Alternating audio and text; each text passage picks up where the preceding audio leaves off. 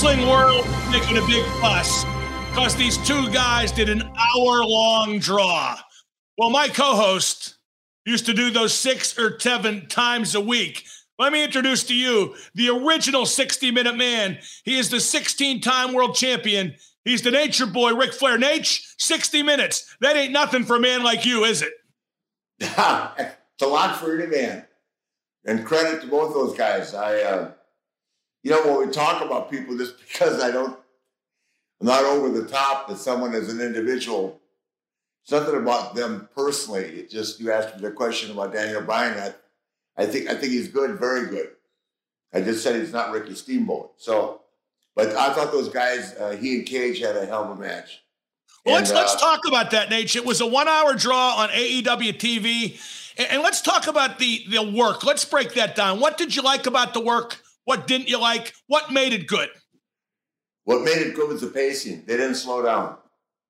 In today's TV, I'm not even convinced right now as great as Harley Race was, or Terry, or Dory, or Jack, or whatever group we're placed in. Hopefully, I'm part of that, one of those groups.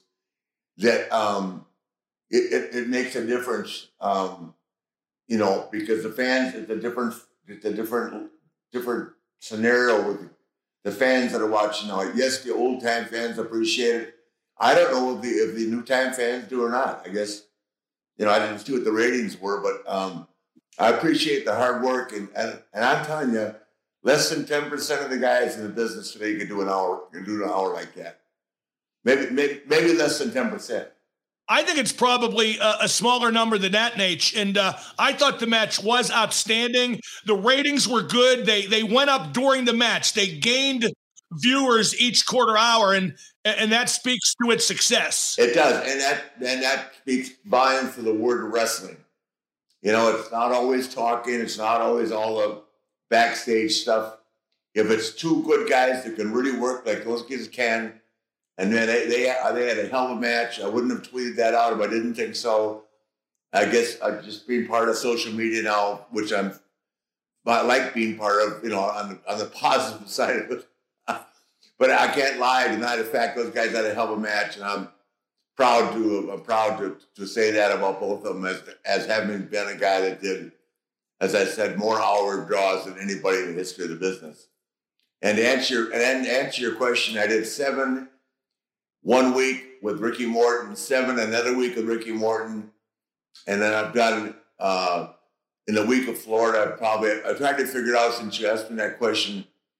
I probably have done somewhere between 40 and 50 weeks of hour on Broadway. Does that make sense?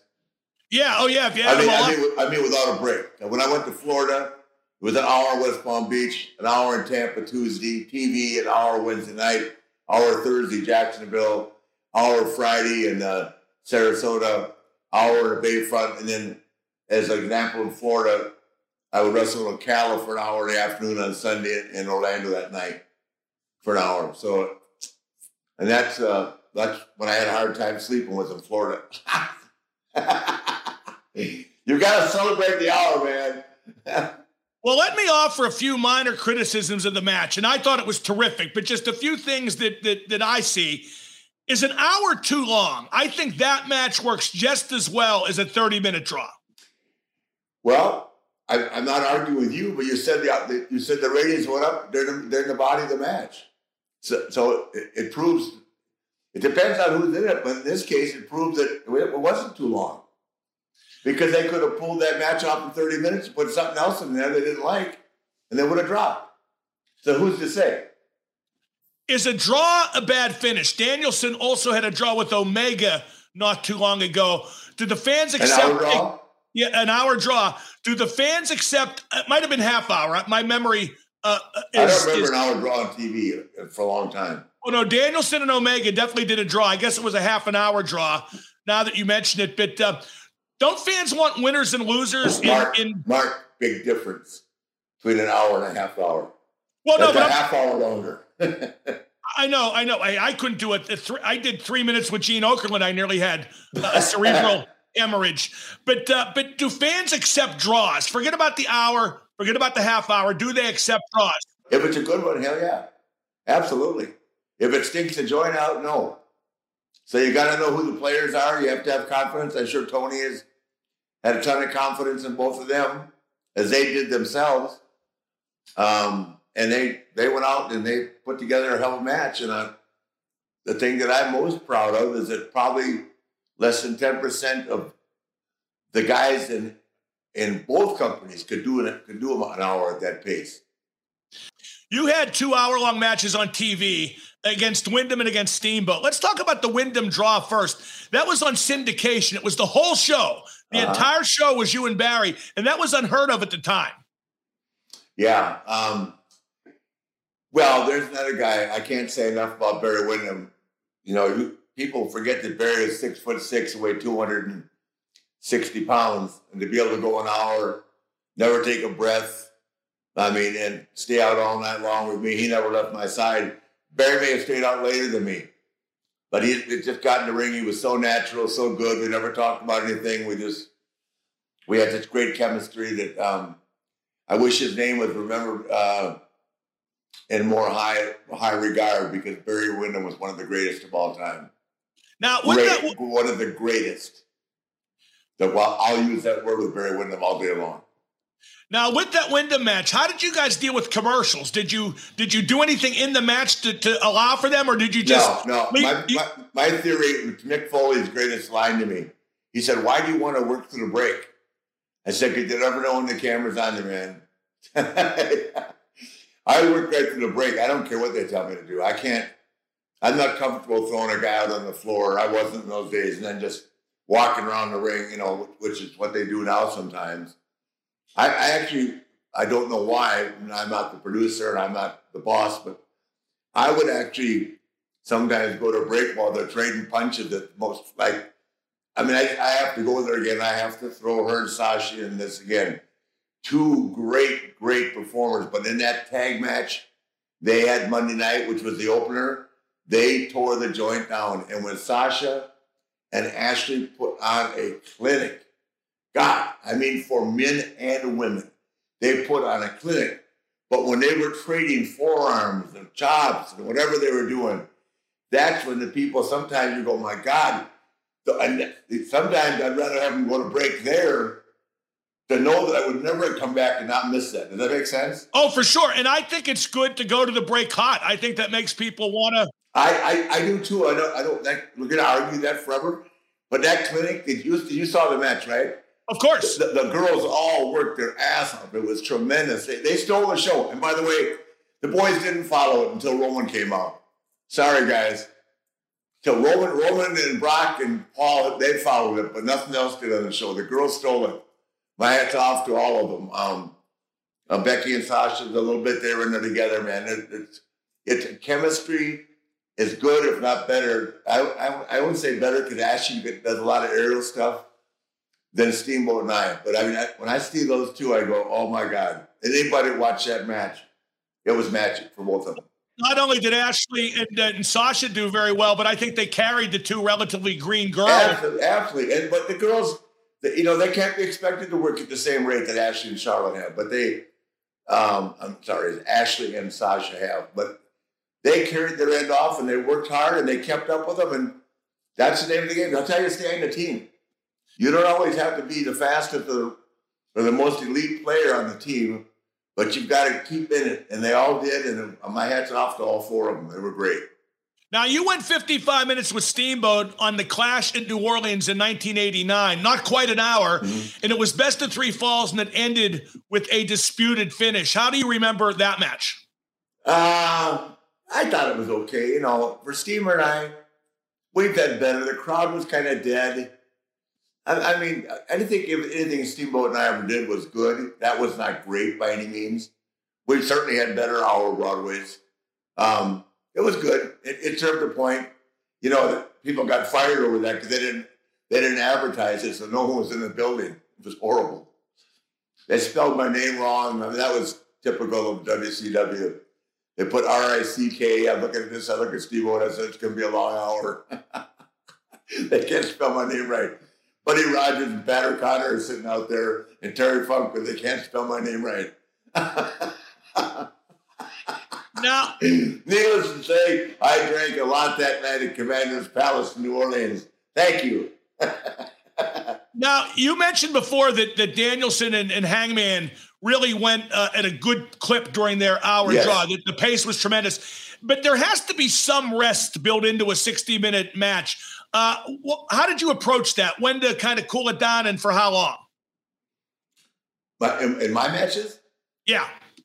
Well, it all depended on who I was working with. I mean, I've had a lot of matches. Listen, like I said, Mark, I feel like a lot of great matches during an hour, but I've had some horrible too. And, and I can't totally blame on my opponent, but some people just aren't made to wrestle an hour.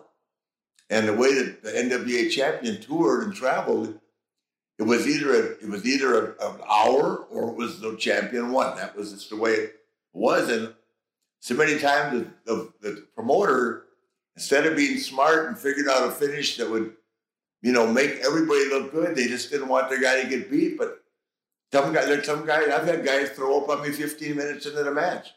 What are you gonna do? You got 45 minutes left. I mean, I've had guys quit during the hour. They say, I can't do it anymore. Walk back to the dressing room.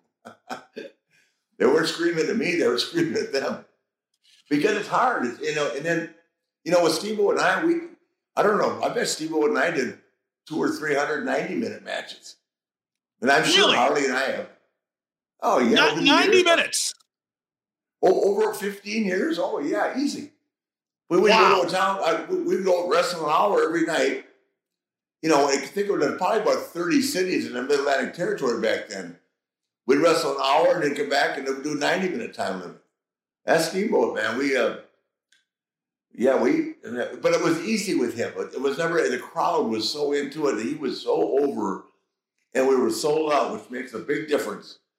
It's a lot easier and a lot less painful to perform in front of a live crowd that's large, as opposed to doing an hour, which I have with Brody in front of 250, maybe 500 people. And, hate to crack on the town at Wichita. Well, Wichita. I hate to ask you this, Nate, but what's the worst 1 hour draw you've ever done? Where did it just go all bad? I can tell you where it was. I didn't know what the city was. It was somewhere in Oklahoma. It was with Rufus R. Jones or Bob Brown, one or the other. I think it might have been Bob Brown, the Canadian kid. And just couldn't get it going. The crowd didn't buy either one of us. And that was the first night I ever pushed the referee with a guy named Sonny Myers. And I came back, I walked through the door, and Robley was standing there. He was the booker. He goes, boy, that's cheap heat for the world champion to push the referee. I said, Buck, you go out there and wrestle Bob for an hour tomorrow night. Let me know how that works for you. That was it.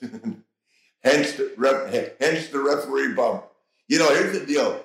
When Dory was champion, Dory Jr., right, who's still living, and God, one of the great ones, he traveled with Jack together. When Jack was champion, he traveled with Jack.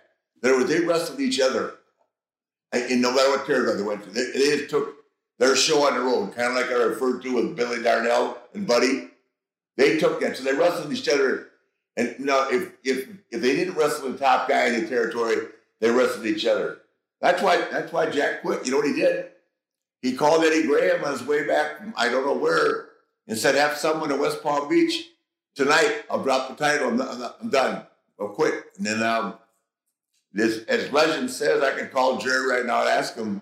I think after he dropped the title to Terry, that was a double cross because it was supposed to be a Harley, but that's when politics were running hard back then, as they do now.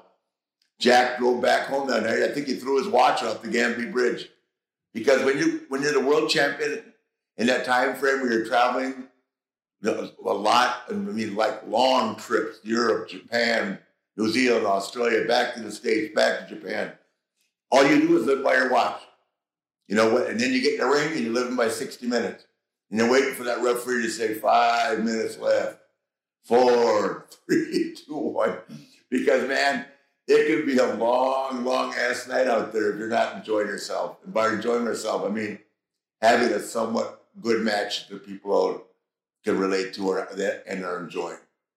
Well, talking about that match between Danielson and Hangman, I was very impressed with Hangman Page because we knew Danielson could do that match. He's done it before. He's that kind of worker. But that's really one of the first examples of that lengthy quality match we've seen from Adam Page. Yeah, well, I had no idea they were going to do that, but as I said, I watched every minute of it. I didn't walk away from it.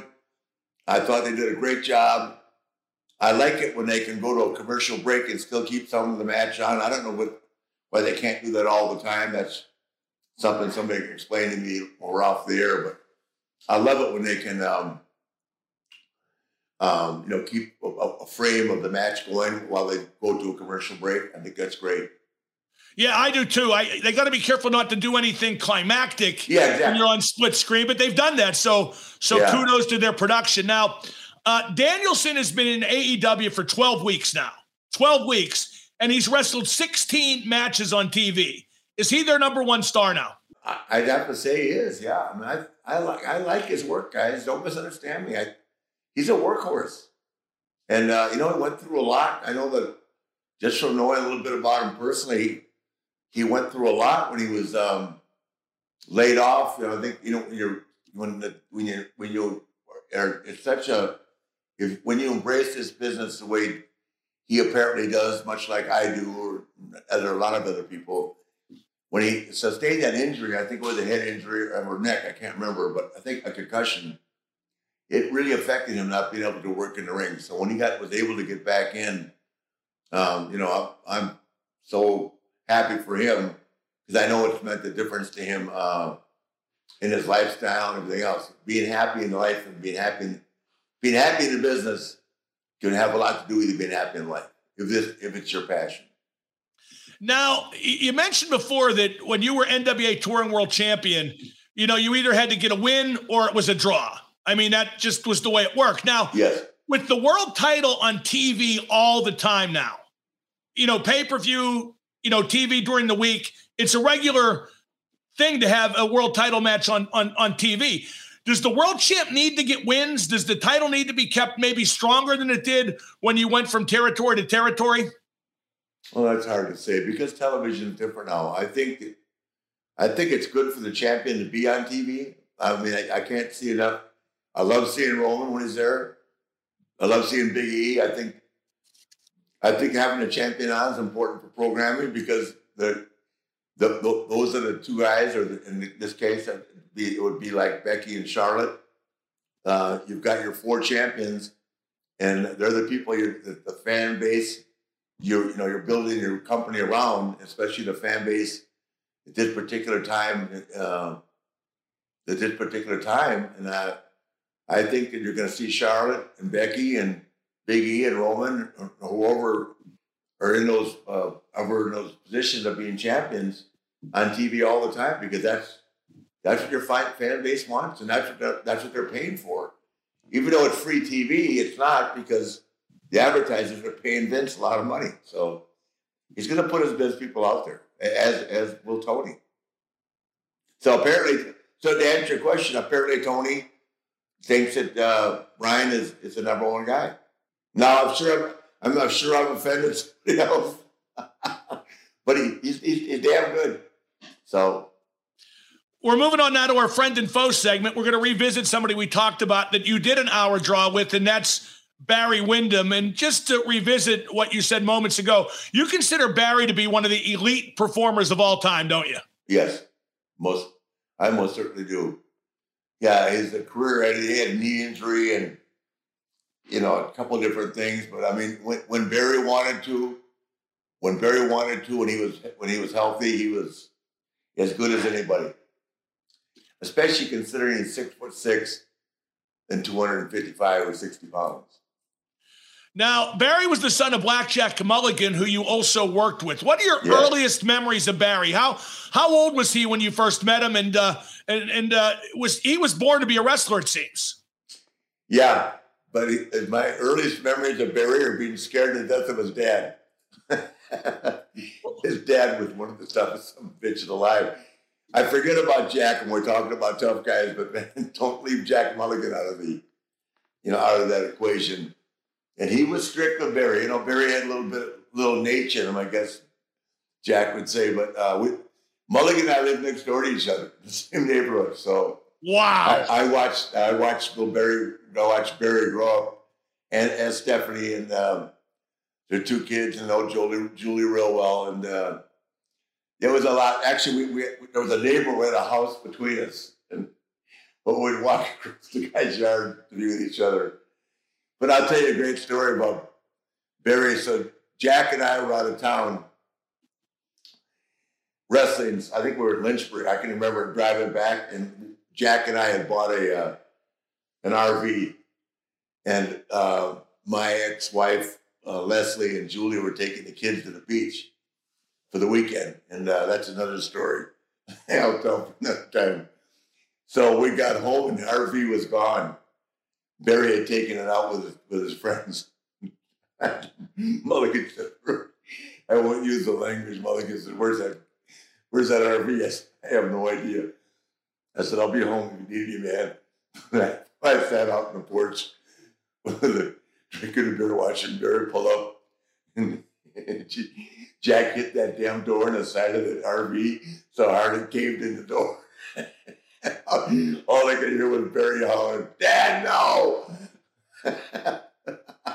Now, don't mess around with Black Jack Mulligan. Now, Barry didn't work anything like his dad, did he? No, totally different. Totally different. Jack was 6'9", 320 pounds. People forget how big Jack was. He was a big man. Was Barry a better heel or babyface? Well, he was a great babyface for me, but he was a damn good heel, too. I like him better as a babyface, yes.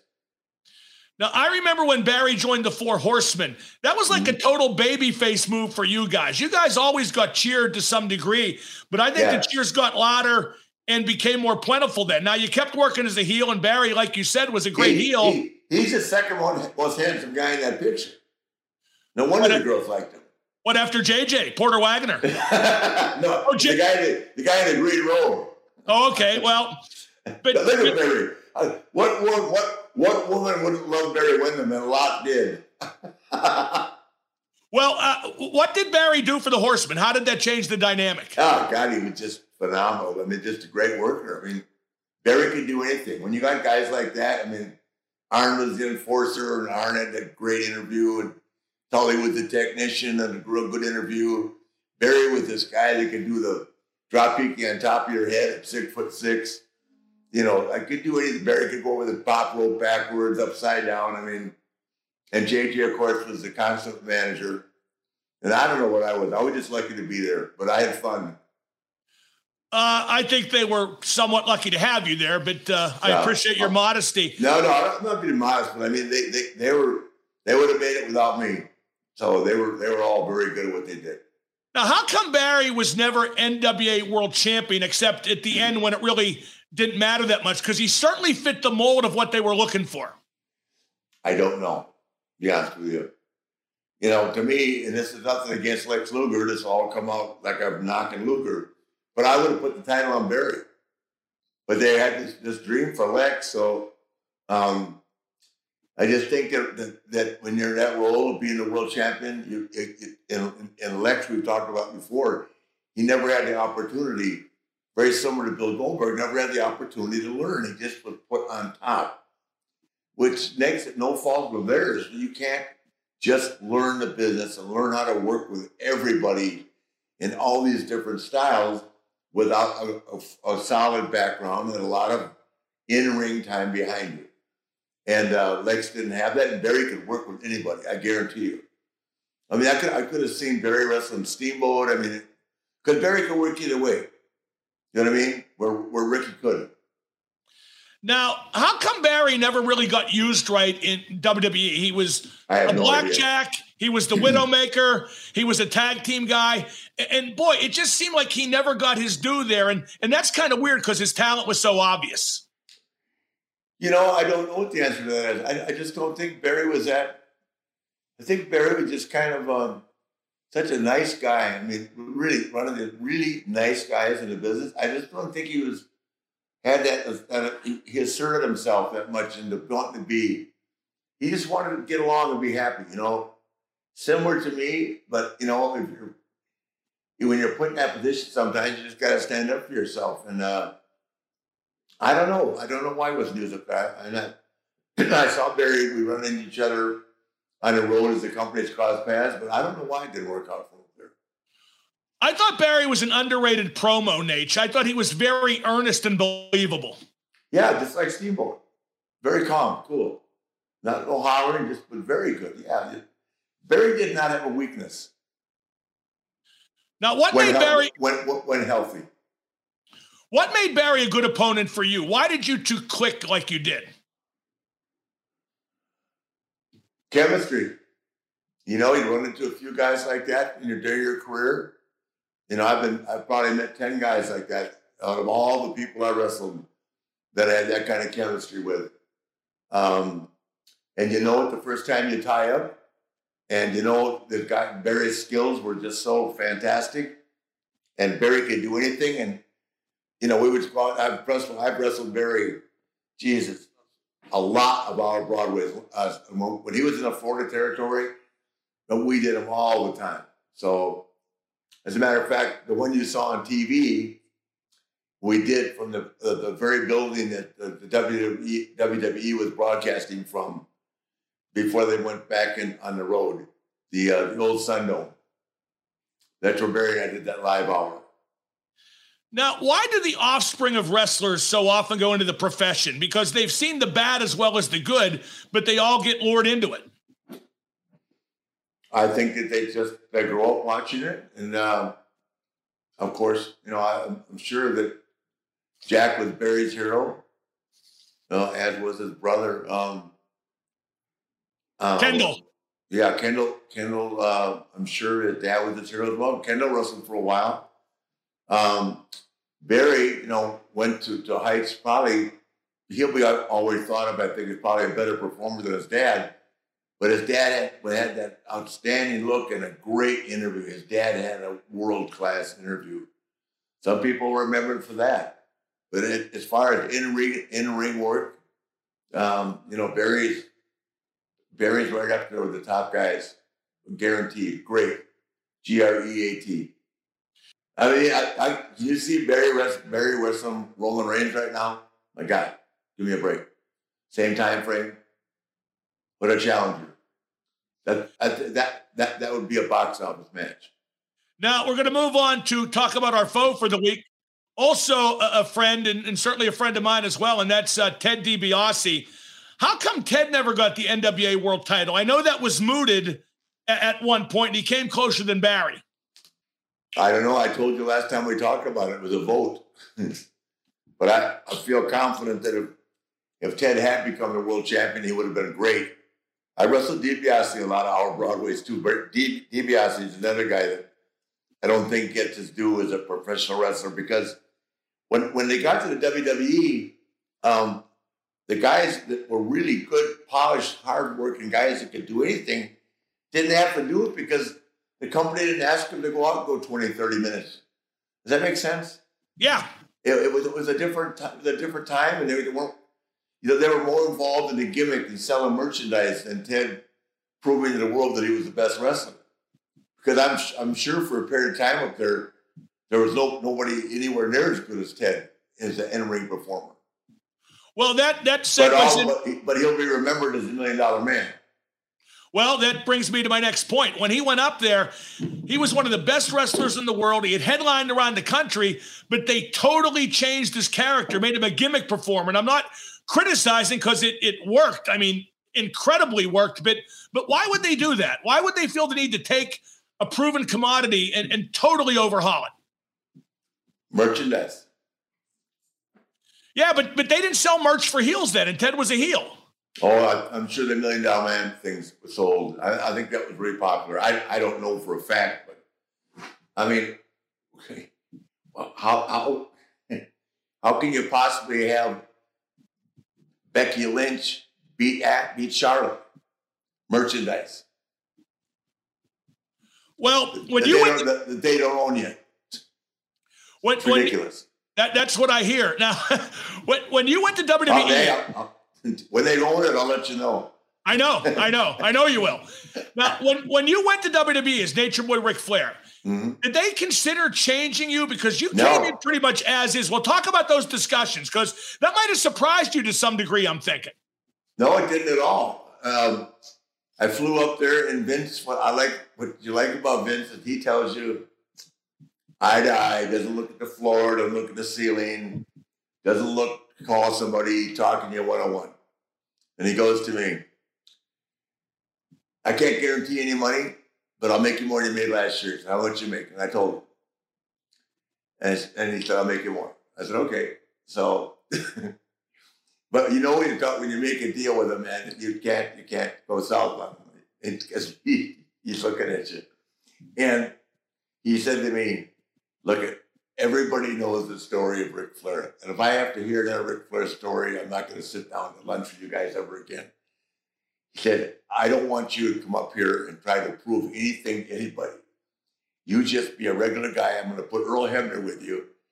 And I want you to make sure that he gave poor Earl Hebner the task of taking care of.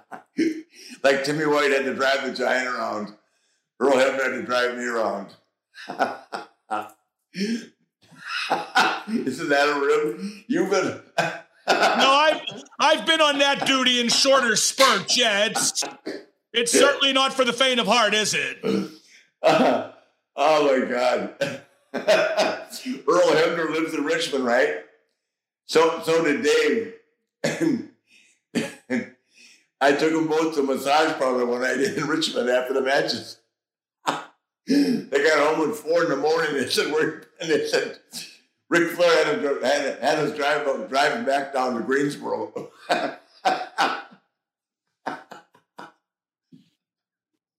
Now, what kind of wrestler was Ted before he became the $1 Million Man? Because he was a real work rate kind of guy, wasn't he? Among the very best. Oh, Ted DiBiase, absolutely. God, he was tutored by Dick Murdoch. I mean, he wrestled all those guys. I mean, I never met Ted's dad, but I mean, his father was a wrestler, and he was raised by the Funks. He was a big card in St. Louis, wrestling the top guys. I mean, that's a great picture of Ted right there. He could go, and I'll always think of Ted as being one of the top guys in the business. Now, Ted did a different kind of promo prior to being the $1 Million Man too. He was very earnest. I'm not criticizing, because Ted did great promos as the $1 Million Man, but it indicates again how they totally changed his character. Yeah, well, they're all about merchandise, and he was formulating something. Vince was putting together something he thought would capture America, not just the wrestling fans. Does that make sense? Yeah, because America doesn't like somebody who's richer than them, and Ted certainly played that to the hilt. And I think maybe this is underestimated, maybe I'm overestimating, but I thought that laugh was a big part of it. Ted's laugh was just incredible. Yeah, the whole thing was great. It's like when I first got there, Pat Patterson said, you should have been $1 Million Man. I said, I know. That was my gimmick. Well, Ted actually stopped wrestling at 40 because of neck and back injuries, and he never really tried to come back, did he? Almost everybody tries to come back, even if they are hurt. Look at Shawn Michaels, but Ted never did. He couldn't because of Lloyd's of London. When you claim Lloyd's of London, you got to pay him back if you come back to work. Well, I think guys double-crossed that before, didn't they? You had to pay him back something, but not all. I know Henning had to pay it back. I can't think of anybody else that had to collected Lloyd's of London.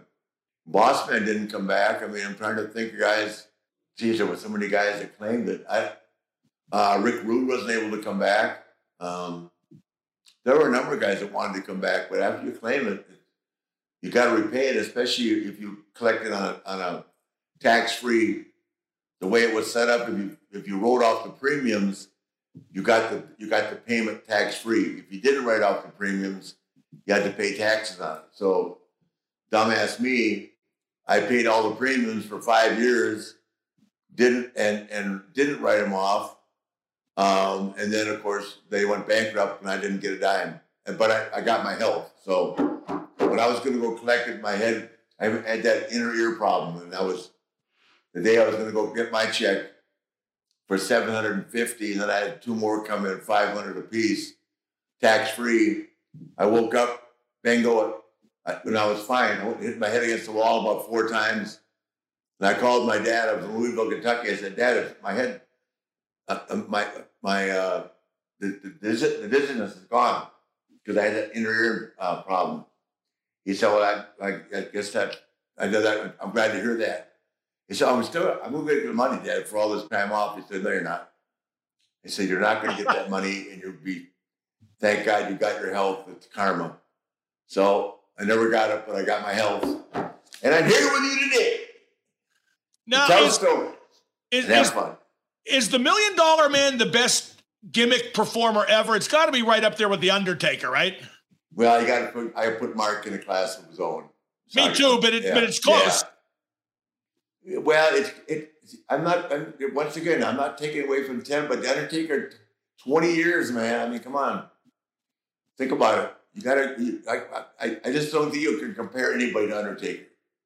Ted was a manager after he stopped wrestling, Nate, and he came to WCW. No, you understand what I'm saying? It's just, I think Taker to sit there. Oh, no. Absolutely. Yeah. Long, I mean, what was he, 22 years? I mean, it's crazy. On top. 22 years on top. Ted came to WCW and became the leader of the NWO, but very briefly. And I thought he should have been the leader, period, for the length of the NWO, because it made perfect sense. If it's the invading army from WWE, then have the rich guy from WWE at the head of it. Yeah, but that wasn't going to happen. The NWO was not run by Ted. Well, no, I know that, but I'm talking about in terms of the gimmick itself, being true to what the original intent of the NWO was. Well, the original intent of the NWO, in my estimation, as I've said before, should have stayed Scott, Kevin, Waltman, and Kevin Waltman, the 3 of them. Hogan, obviously. And Hulk, and Hulk, of course. I would have never expanded on it. But there again, I had nothing to say about it. I just think that I believe if they had kept it the way it was, WCW might still be in business. So many things went wrong. They're putting too many people in, and once as proof that the Four Horsemen being a perfect example. Once you start to dilute a unit that is held in such high esteem, as was the NWO, once you start to dilute that faction by adding people that nobody knows, it's kind of like, I watch some of the shows and I'm paying strict attention now so that I can commentate on and talk to you intelligently about the shows. I don't know who some of the people are. And if I don't know them, I look up who they are and all that and their background. But I'm sure that the wrestling fans, it was confusing why every week there was 2 more people coming out the door from NWO Black or Black and White to NWO Red. I was there, didn't understand. Well, yeah, me too. Now, Ted did a lot of his best work in the Mid-South promotion for Bill Watts, yes. UWF. Yeah, one of the greatest angles ever shot was he and DiBiase and I. DiBiase and I, when Murdoch hit the ring, we put Ted in the hospital. Yeah, double turn. It was a double turn. They turned Murdoch heel and Ted babyface. Yep. Unreal. How great was the Mid-South territory, the UWF? Because it was great. It was great. What made it great? Bill was another guy that, like, when he brought me as a champion. Oh, God, he had some great talent there. I mean, the Freebirds, the Midnight Express, Rock and Roll Express. All those guys, I just recruited them when I met them. I called Crocker and said, guys, these guys got to come. I think Bill was getting ready to sell anyway, but I mean, so much talent there. Jimmy Cornette and those guys. I mean, with Cornette and Midnight Express and Rock and Roll, they had a ride every night down there in Mid-South. Then you had JYD working with DiBiase. Then they had Butch Reed, who was great. Terry Taylor was great. I mean, Steve Williams. I mean, they were just deep in talent. And Jake was there. Jake was great. They were just had so much talent. So I went in there. But when I went in there, I wrestled an hour or almost an hour every night with those guys. And that was Bill's finish with me. I never wrestled JYD down there, but I wrestled DiBiase for a couple hours. Terry Taylor, Hacksaw. I wrestled Hacksaw 3 1-hour draws. It's a long night. Now, the Mid-South was one of the last territories, Rick, I think, where the people still suspended disbelief. I thought that got it a little more hot because Bill really adhered to kayfabe, didn't he? Yes, insisted on it. But we did too at Crockett. The kayfabe thing was pretty strictly enforced everywhere, where a guy like Eddie Graham or Fritz Von Erich or Sam Mushnick or Harley and all that, I don't know.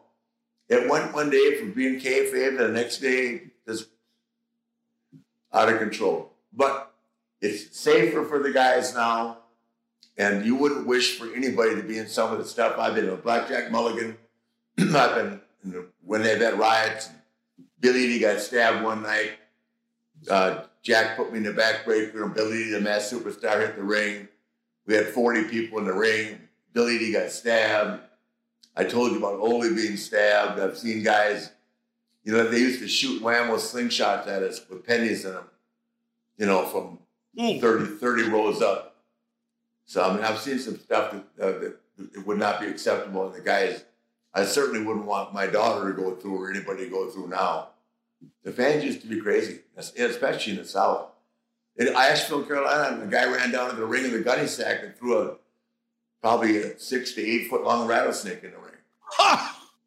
Yeah, the whole ringside cleared. It never hurt anybody, but that's how crazy the fans were. The gunny sack going into the ring, and we saw him coming, right? I thought, what the hell's guy going to do, right? He threw a damn rattlesnake in the ring.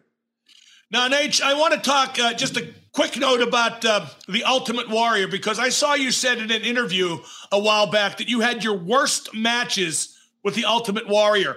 What made the matches bad, and how often did you guys wrestle? We wrestled twice, maybe 3 times. Well, we just didn't have any chemistry, and I couldn't. It's a great story. We're in Winnipeg, Canada, and I wrestled the Warrior. We come back, and Pat Patterson said, "God, I have to tell you that's the worst championship match I've ever seen." I said, "Pat, you don't have to tell me. I was in it." Because he sent me over a 3-page letter to memorize. I don't do that. I had to with Randy because it was basically pushed on me.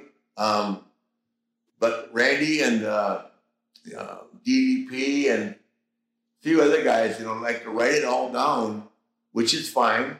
But you have to hope that the crowd is going to feel about the match the way that you've written it down. Because if you have this memorized skit, which is what it is, it becomes a skit when you memorize it. And then you go out and you execute, and the fans aren't buying what you're doing, then what do? If you don't have the experience to start it back up, what do? You lose. And the match stinks. So with me and the Ultimate Warrior, the match stunk. I don't blame him. I don't blame him. I don't blame myself. It just didn't work. Well, Warrior was really a phenomenon, wasn't he? He really couldn't work. And maybe that's why he didn't last long. But for a short term, he was super over, wasn't he? Oh, yeah. I wasn't there then, but yes, he was. No doubt about it. They still talk about that match between him and Hulk in Toronto. I didn't see it, but I heard it was phenomenal. It was. That was like the blind squirrel finding the acorn, because I never thought that match would be as good as it was. Yeah, and talking about Jim or Warrior, there's another guy I don't think had the opportunity to learn his skills before he was thrown into the fire. So that happens to a lot of guys that have a real good physique, and that promoter will see him and say, "Wow, this guy's going to be the greatest." You know what I mean? So I've seen that come and go already now in AEW a couple times. As in WWE, some guys will come in that look really good, and then in 2 weeks they're gone with no explanation. So it requires more than just looks, and requires a tough mental attitude, or requires more than just a physique. It requires a mental attitude, a lot of heart, and a lot of determination to be the best at your craft, to be successful in wrestling today. It's still very competitive. NMLS number 650884, equal housing lender. Don't put Christmas on a credit card. SaveWithConrad.com can get you the cash you need for the holidays and the best rate you've ever had. And how's this for starters? No payments for 2 months. You can pocket all of that cash just in time for the holidays. And if you're in a 30-year loan, have a second mortgage, or pay PMI, it's not a matter of if we can save you money, but how much. We routinely help families save $5, $6, $7, even $800 a month. And you don't need perfect credit or money out of your pocket. That's SaveWithConrad.com. Okay, let's talk about some of today's wrestlers, another weekly segment. And I know you're going to like talking about this guy, Nate. MJF, Maxwell Jacob Friedman. My man. Very inspired by Roddy Piper. And I see a lot of Roddy. He's got the big ring, man, just like the Nature Boy. Now he's got to buy one of these. Well, I see a lot of Roddy Piper in, Max. How about you? Roddy Piper? No, not really. I don't see that. Roddy was like, Roddy was just a boom, boom, boom, boom, real quick. I just spoke to his daughter last night, by the way, so I'm catching up with them. But I don't see much Roddy in him. I see more me than Roddy. I mean, I'm not taking away from Roddy. I just asked me who I see more in him. I like Roddy didn't brag. Roddy didn't brag about his clothes and stuff like that. This kid is, which makes him different. He's talking about the material things. Or it implies that he has the material things that other people don't have. And that really pisses people off, especially when it's the truth. Well, what I like about Max is he almost never breaks character. Not in the ring, not on the mic, not away from wrestling, not anytime. Yeah. I like that. But today, with the camera everywhere, you got to be careful, too. Oh, absolutely. Especially if he wants to be a little Nature Boy. Well, no, you know what I mean. I mean, Nate, how much trouble would you have got if there was social media and camera phones back then? Why do you people keep bringing that up? What makes you think I did something wrong in the old days? Just a hunch. A lot of eyewitnesses. I was there too. Have you ever been out with me? Yes, I have. Yes, indeed, I have. Well, no, I think Max. Merry Christmas. I think Max is great. He's a heel who isn't trying to be cheered. He just wants to be a heel. He always cheats, always powders. If I saw that kid sign an autograph out in the parking lot of the building, I'd never talk to him again. I don't think you have to worry about that. No, man. If he's so damn good at what he's doing, and it really catches my attention. But I've seen so many guys in the business go out and be a heel on TV. They're out in the parking lot signing autographs instead of running to the bar 100 miles an hour. They're walking around to make sure that nobody tweets about what an asshole they are by signing all their autographs. Like a dumbass. What heel signs an autograph? I used to walk to the airport with Hunter, and people say, "Whatever autograph say, bad guys don't sign." Standard answer. Bad boys don't sign. How do you rate MJF's work? Because I think he's very physical and very convincing. Yeah, I think it's very good. He works like a heel, and he when he gets on top of the guy, which is the important thing, he stays on him. He knows when to back up. He knows when to air it with the crowd. By air, I mean give it a chance to breathe before he attacks again. That's a key thing too that a lot of guys don't understand. You got to give the people, when you got a guy down and you have him down, you got to. The referee's going to break it. 1, 2, break. Back up. Just don't turn your back on the guy. Back up 5 feet. Give the audience a chance to breathe and get your breath yourself, rather than go in there and blow yourself up trying to beat the guy up. 1 good punch, 2 good punches, 3 look 10 times better than 20 of these. But I've been saying that for how many years for these kids? 20 shit punches can kill 1 good one. Does that make sense? Oh, for sure. No, and here's an example. I'll tell the young kids. If there's 8 people in the ring, and there's 8 people doing something, right? You don't know where the camera is. You have to pretend the camera's on you. Because while one guy's over here nailing a way that looks like $1 million, there's some other kid over here with throwing punches that couldn't break an egg. Does that make sense? They have to all learn to work, especially when there's multiple people in the ring, like the camera is directly on them. And then they start to put together the ingredients where they become a great performer. Nate, don't get me started. I think there's so many top guys in the business now, top guys on top of the card that can't throw a punch worth a lick. Okay. Drives me crazy. Right. Just drives me absolutely crazy. But getting back to MJF. If you don't have the fundamentals, and I mean seriously the fundamentals, which are punching, kicking, eyes, attitude, and appearance, I mean, something that attracts, you're never going to get that G for great in front of your name. MJF's 25. Where's his career go from here? He signed in AEW through 2024. Yes, I think it goes anywhere he wants it to go.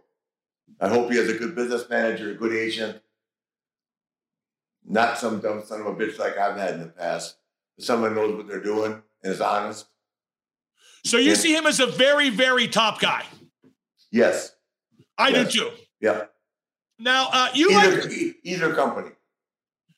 Well, would WWE dilute his character? What would they do with him when he got No, up? I said as he is. Delivered as he is. Excuse me. Right. That's why, one reason why I would be hesitant to go to AEW, excuse me, Freudian slip, why I would be hesitant to leave AEW to go to WWE, I think you have a bigger hand in the creative process in AEW.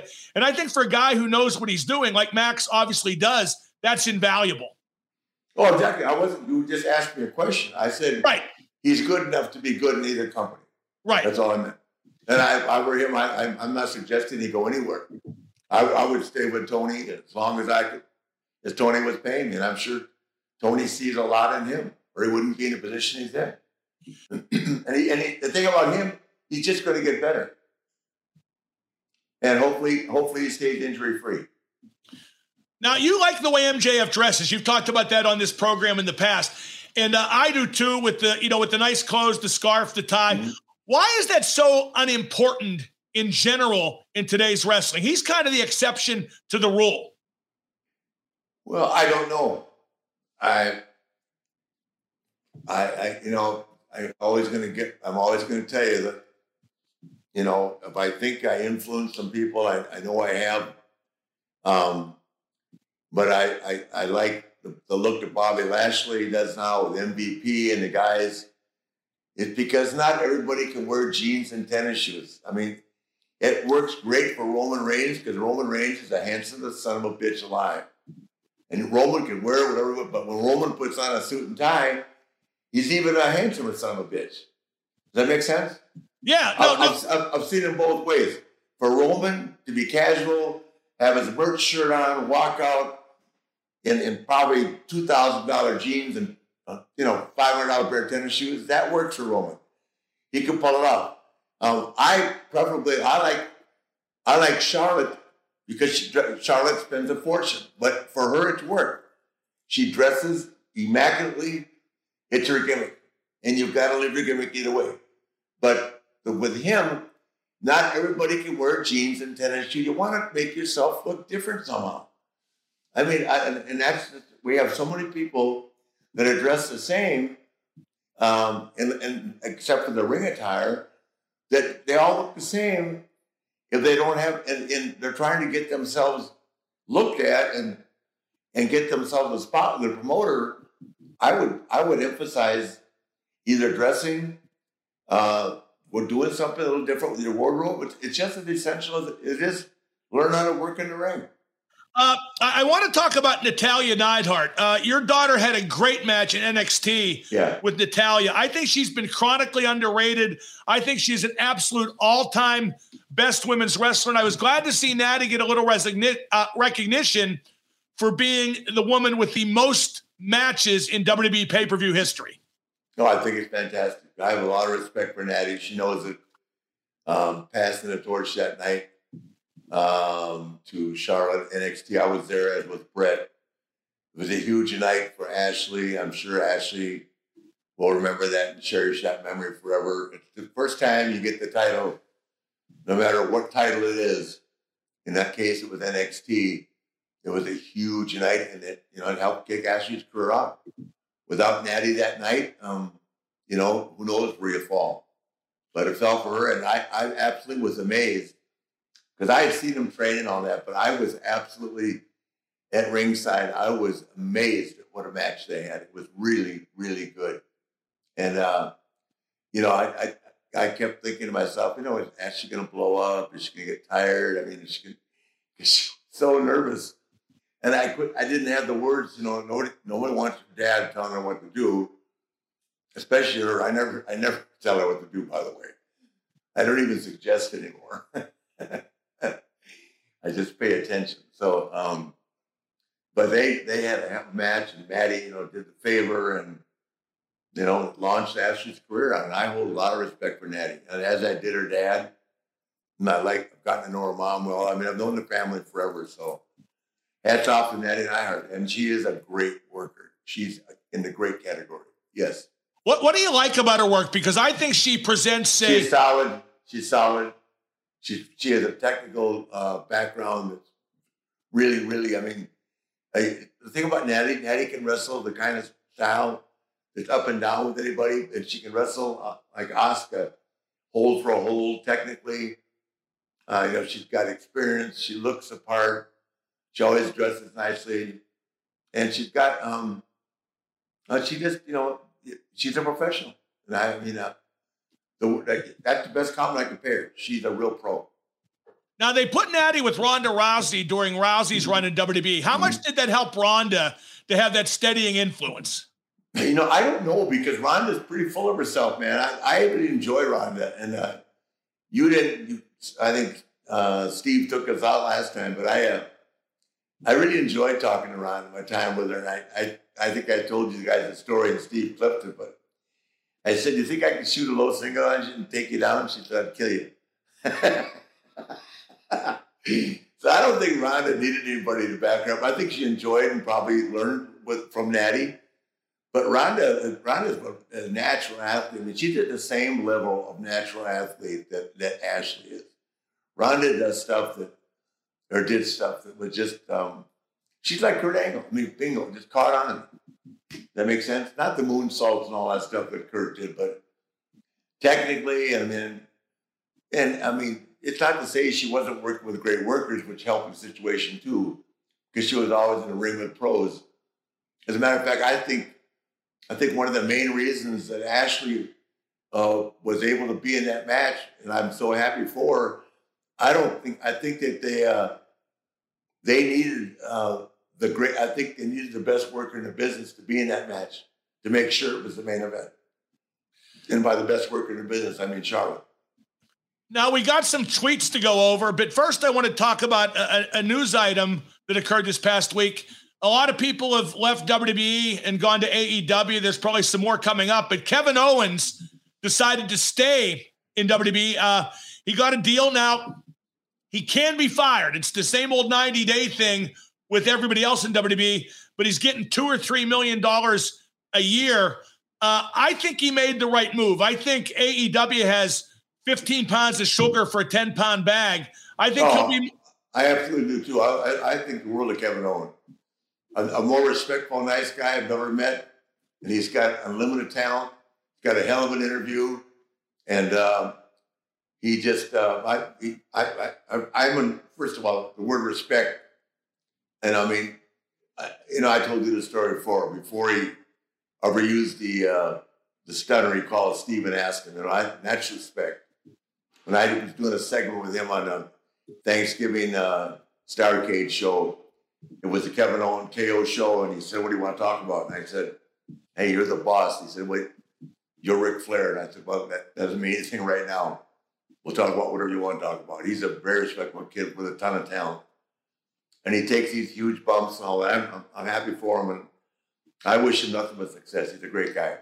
Well, I think at 37 years old and with 10 years behind him in WWE, and like I said, I think anybody going into AEW at this point is going to wonder if they're going to get on TV. And that's no knock on Tony. It's more of a factual statement about how little TV time they have, because all that YouTube stuff doesn't count.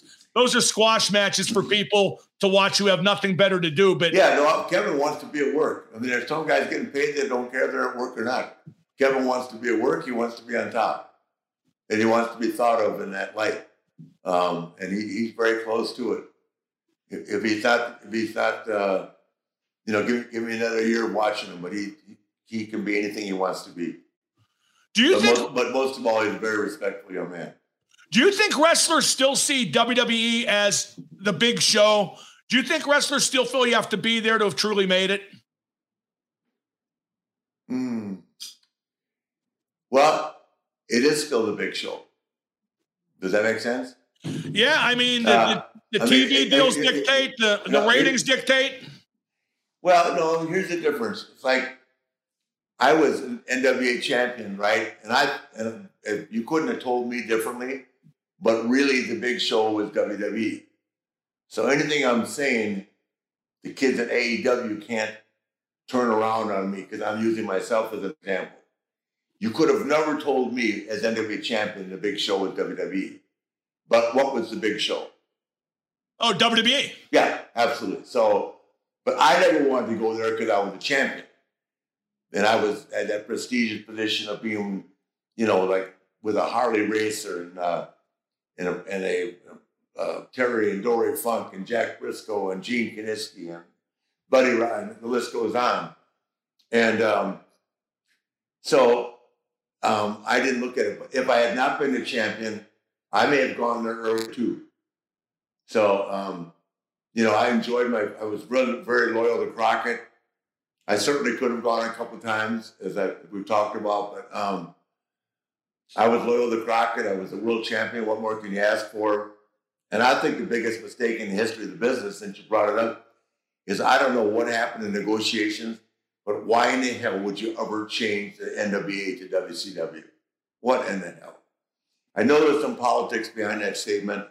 I'm not sure what all they were, but I'm dead sure with all of Ted Turner's money, he could have made it right, and they still could be at NWA. There is now, but they're put in that third bracket now, and they have some really good performers at NWA. By the way, I was at the 73rd thing a couple months ago. It was great.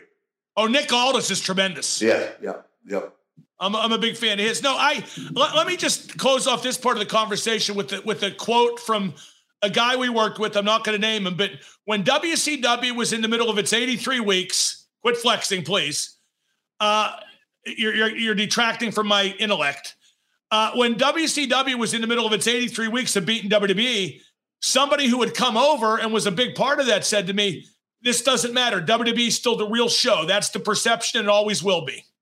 Yeah, I believe it is. It is. It's going to be forever. I wish they hadn't ixnayed me. I used to be on the opening, but now that I've been erased, I think you will be again, Nate. Let's take a time out here. And while we normally have a lot of fun on this show, this is a pretty serious topic. Life insurance, specifically Goliath life insurance. Let me give you a pro tip. We're all going to die. So before you get a visit from The Undertaker, think just for a second about what would happen if your family stopped having your income tomorrow. With life insurance from GoliathLife.com, what we're really talking about is protecting what you've worked so hard to provide for both you and, more importantly, your family. You see, life insurance isn't about you. It's about those who matter the most to you. Sure, you do a great job taking care of them now, but who would do that if something awful happened to you? I just lost two friends in the last year and a half, one 42 with 2 kids, the other 46 who left behind a wife and 3 kids. Thank God they had insurance. And hey, I hear you. Nobody wants to think or talk about life insurance. But think about this. You might not get in a car accident, but you have auto insurance. You might not get sick, but you have health insurance. So we'll protect our car, and we'll even protect ourselves from crazy medical bills. But will we protect our family? That's what life insurance means to me. Peace of mind. GoliathLife.com streamlines the life insurance purchase process by allowing you to get quotes from more than 20 carriers all at the same time and at the same place. GoliathLife.com. You'll do a fast and easy application and have multiple quotes within minutes. And oh, by the way, GoliathLife.com has solutions for every budget. And maybe best of all, you pick your terms and payments at GoliathLife.com. Once you pick your price, you can start the online application immediately. And check this out. You can even schedule the medical exam to happen in your home. You don't even have to leave the house to do this. And yes, I have done this. They sent someone to my office. It was fast, it was easy, and it was unlike anything I expected. I got to skip the phone calls, the paperwork, and the crazy invasive conversations and even the multiple visits to the doctor's office that we all hate so much. GoliathLife.com makes buying life insurance simple. GoliathLife.com promises no hidden fees, no upsell, no hassle, hell, not even a phone call. GoliathLife.com is life insurance in your hands, on your time. Get multiple quick quotes right now from the comfort of your own home and begin your application in a few easy clicks right now at GoliathLife.com. Let's talk about, we got some tweets here from some of the listeners that we always like to address. Rob tweets, who has been Rick's biggest influence in the wrestling business? And that's actually a good question because you have influenced so many, but who did you look up to and want to emulate when you first started out? Well, it was Dusty when I first started. I would say the two guys that had the most influence on me were Dusty Rhodes and Harley Race. And how so? Expand on that.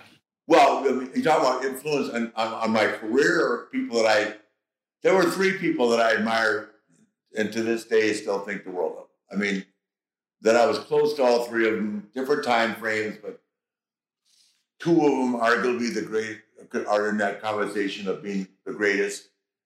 And one of them is the most charismatic ever. It was Dusty, Ray Stevens, and Harley Race. Well, that's a pretty good hat trick of all time. No, but to this day, nobody like Ray Stevens. Mark my words. Punch, kick, flip, upside down, inside out. Incredible. Here's one from Brian. Brian talks at Clash of Champions 10 in February of 1990. When did you actually realize Sting was legit injured? I've heard stories about Arn and others trying to tell you he was hurt, but you were so caught up in the match you didn't notice. Now, absolutely the truth. I jumped on his back not knowing. I had no idea. He fell off the cage, tore his patella tendon, I believe. I mean, it was horrible. I felt terrible. And then I jumped out of the cage, ran down the ramp, and jumped on his back. We went down. He said, "Rick, God, I'm hurt bad." And I went, "Oh, shit." Yeah, we were in Corpus Christi, Texas. That was a hell of an angle, too.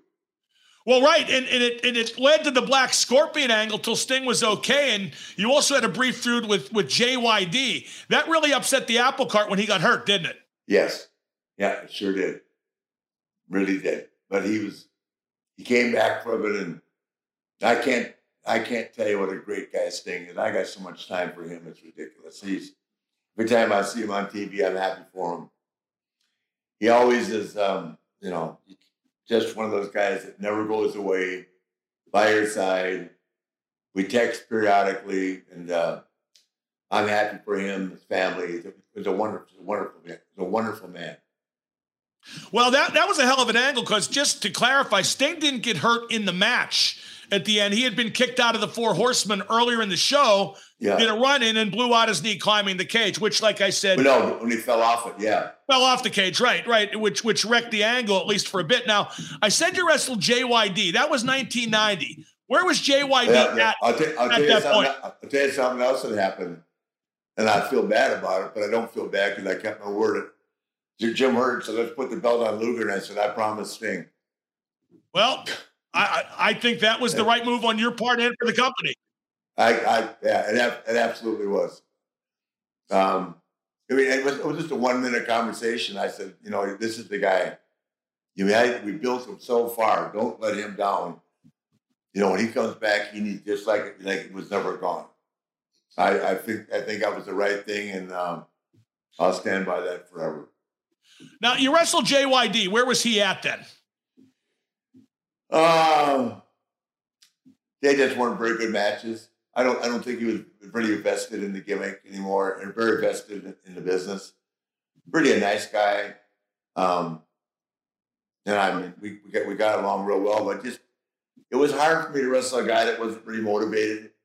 And you run into that a lot. He just had a style. He certainly wasn't built to go long matches, which he never claimed that he was. But that was you know what Arn did? They picked me up in Detroit, he and Kevin Sullivan, I can't remember who else we were traveling with. And they rented a white van and they put Milk Run on it. They put what? They wrote Milk Run in black letters with paint on the side of the white van. milk wagon or milk run or something like that. Like we were, like you were milkmen. It cracked me. I don't get it. Well, that meant it was we had come to the depths and we had reached as down as oh. Then we weren't in an Avis Cadillac anymore. We were driving around in a white van. Just surviving WCW. Now, here's one from Wayne. What are Rick's general thoughts about Raven? Did Raven garner the respect he deserved from management and other wrestlers? Nate, I love the Raven character, the self-loathing grunge loser, very up to date for the time, and I thought Scotty was a pretty smart guy, too. I couldn't stand it, and I told him so. Really? I couldn't stand the gimmick. Oh, man, we're going to argue about this. Why not? I don't know. I just didn't think sitting in the corner was that cool. I never got over me. Sitting down in the middle of the ring, crossing your legs and talking to the audience, I didn't appeal to me either. Well, right, but when he fought, he went crazy. It wasn't like he was a terrible worker. It just I didn't say he was a terrible worker. He asked me if I liked the gimmick. I said no. See, wow. See, I thought that was the best gimmick of the 90s. I really did. Oh, see, you're going to laugh, but it was up to date. It wasn't antiquated. It was the self-loathing grunge loser. It was Kurt Cobain. It fit with the times. Wait, well, why didn't they make him the world champion? They did in ECW. Why didn't they make him world champion in WCW? I might have. Well, we would have been out of business sooner. Well, we got there anyway, didn't we? We didn't. Let me tell you. No, I like Raven. I wrote in my book I couldn't stand the gimmick, but that's just everybody's got a personal preference. And he told me when I saw him, at least I got told I was horrible by the best. Not him as a person.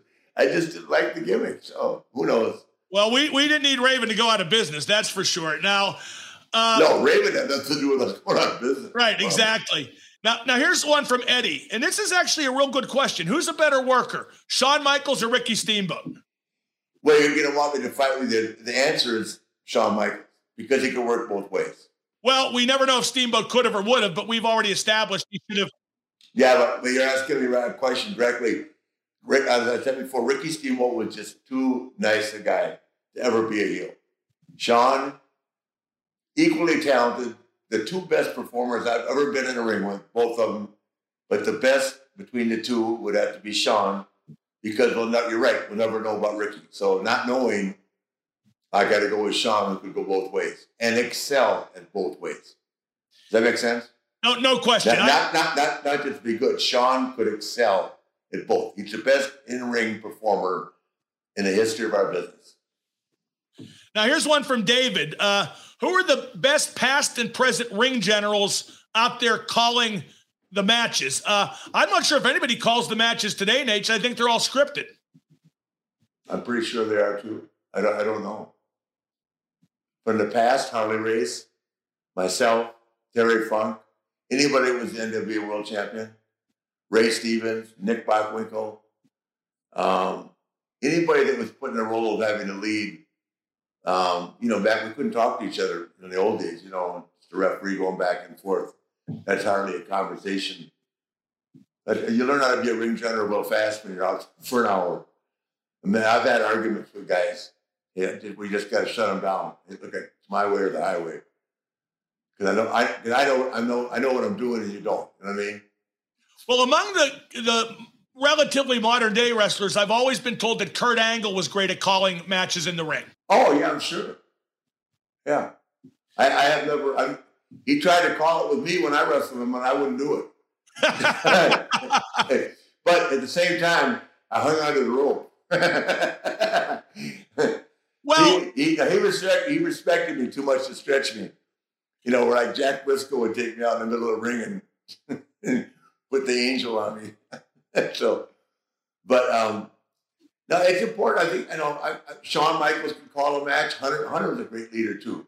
So I mean, it takes two to dance, man. It takes two to have a great match. And from the beginning of the show, I've said that not everybody's going to be the greatest.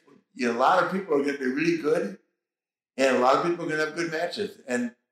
But there's only a handful of people again that can really lead a match. but that's been taught.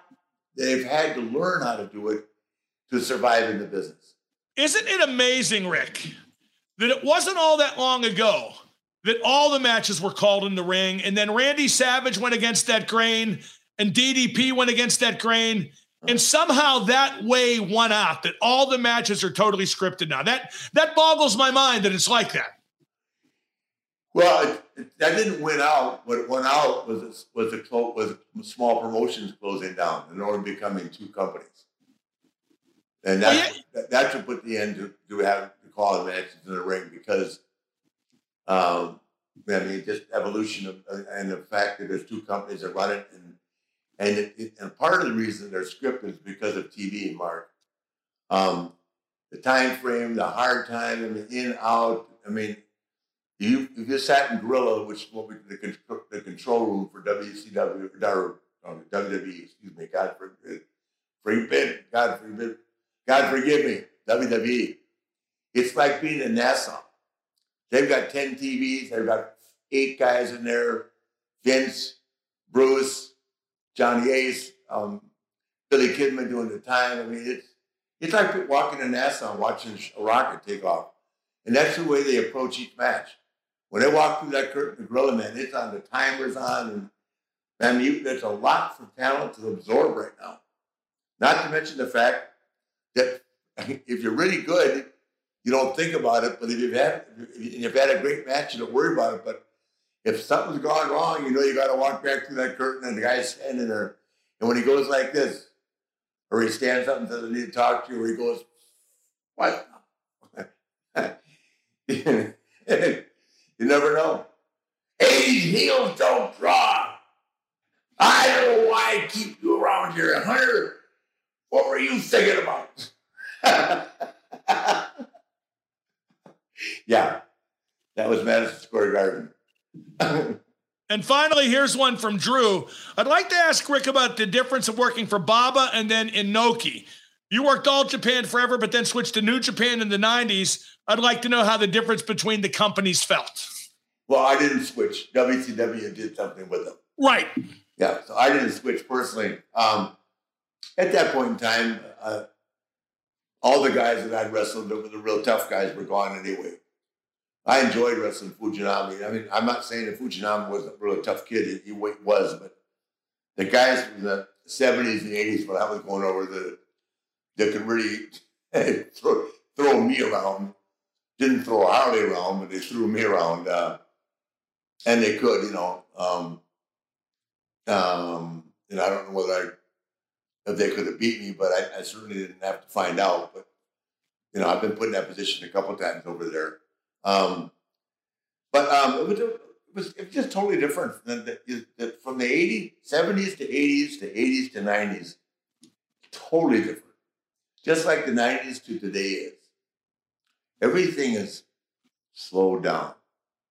The aggressive attitudes, the allowed to be crazy is not allowed anymore. You have to get over on your talent. You have to get over because you bring something to the table in terms of charisma, skill, look, persona, whatever it might be that Vince or Tony look for. And that's the bottom line. It's not to add. The companies were totally different at that time. Well, Nate, that wraps it up for another week. Who are we going to shoot on? I think we did a fair amount of shooting today, but we could do more next week. What are your plans for Christmas? Happy holidays. Here, Tampa. Wendy's in Paris. Paris? Yes, she's in Paris with 2 of the girls. Wow. Yep. She's going to be there she'll be in what's the very famous church over there? Notre Dame? Cathedral de Notre Dame? Is that in Paris? Yeah. Yeah, that's where she'll be. I think that's it, yeah. Yeah. She's really big on that. And girls, and Sophia will be here with me. And I'll be at a place called Joe Toro. I'll be at the JW Marriott. I'll be at a place called The Battery. I'll be at a place called Joe Gomez and Dino Graficani's. And I'll be festive. And you'll be all... And you? And what will you be doing? Oh, I'm going to some friends' houses. I won't be quite as festive, but I don't have Joe Gomez and Traficani either. Well, that's okay. I need backup. Nate, great stuff as always. Thanks to Steve Kaufman, our fantastic producer. Steve, thank you. Hey, shout out to Car Shield. They're going to be backing us, guys, next time around. Fantastic. First of the year. I got that firsthand. Well, there we go. That's Ric Flair. I'm Mark Madden. Thank you for listening to Woo Nation Uncensored. Woo! Merry Christmas from the day